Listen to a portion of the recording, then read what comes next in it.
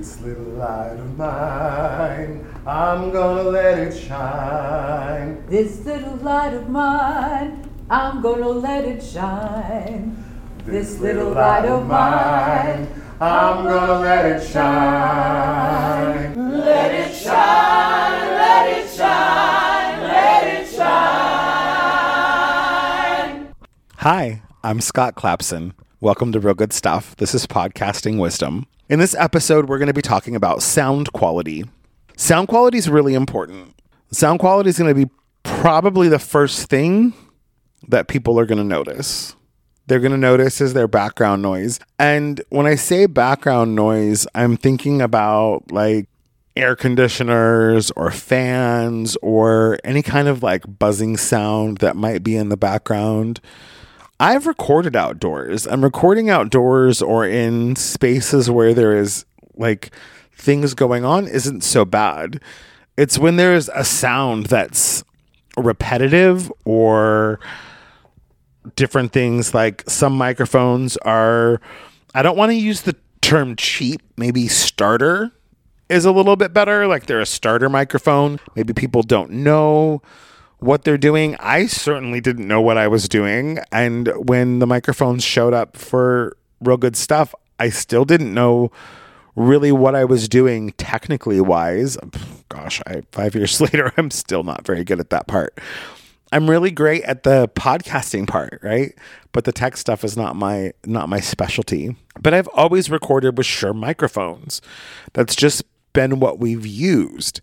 But I've also had to remember that sound quality comes with also being aware of not recording on days where I don't feel my best. I've also done this if the guest doesn't feel their best and they tell me that.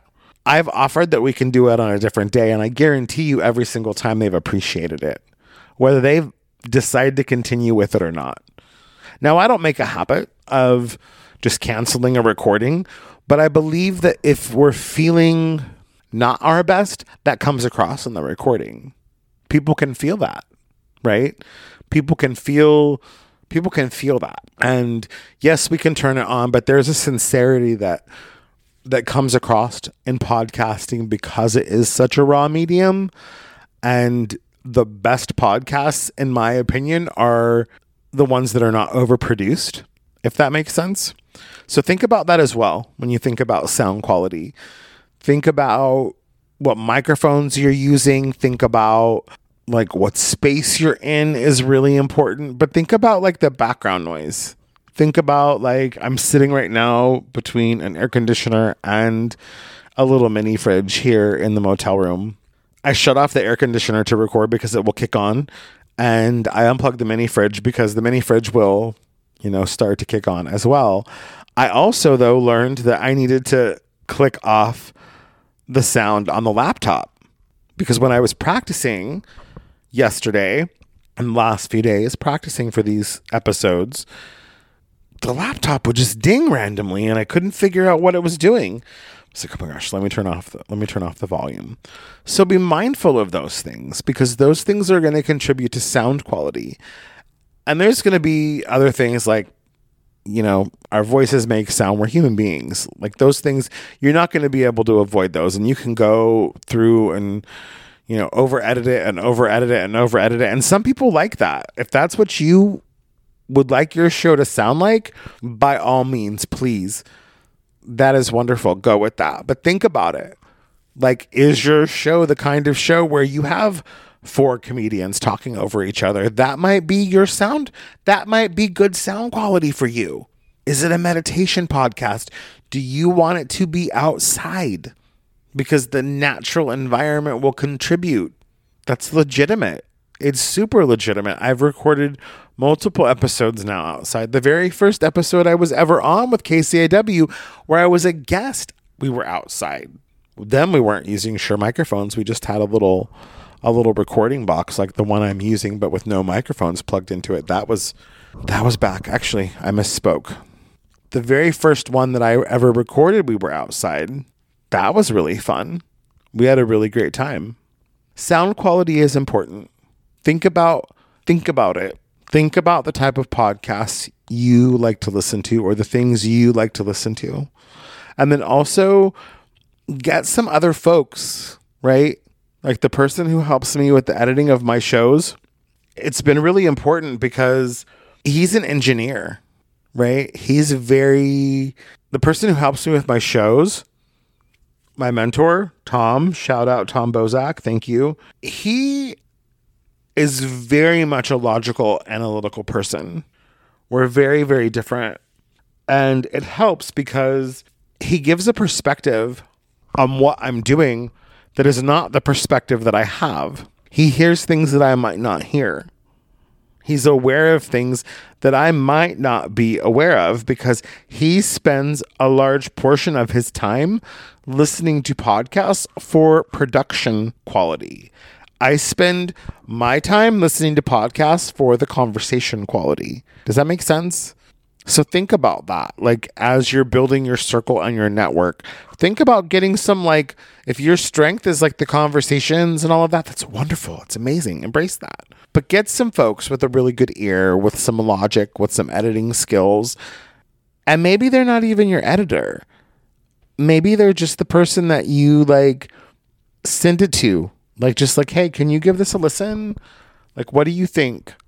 You know, especially if you're just first starting out, especially if you're, well, it's been 5 years and everything still goes through Tom. There's not a thing that I release that doesn't go through Tom, at least for a quick check and a quick, you know, like listening to the sound levels or whatever. He might not listen to the whole thing all the way through, but to tweak anything that I have that's a sound problem, he's my go-to person, and it's super important, and he's taught me so much. Sound quality is probably one of the top things that will set you apart. Sound quality is probably one of the top things that will set you apart because it's going to be the first thing people notice is the sound clear. And when I say clear, I'm not talking about absolutely no background noise. I'm talking about those extra little noises that, like, there's going to be a siren in the background. You're not going to be able to always control that. There's going to be a helicopter flying over if you're in the city. There's going to be someone maybe knocking at the door. You can always put it on pause. You can always edit that out. But there's an episode of Real Good Stuff, and I won't tell you which one, and I won't tell you where it kicks on. But we're in a room, and there's a refrigerator that kicks on.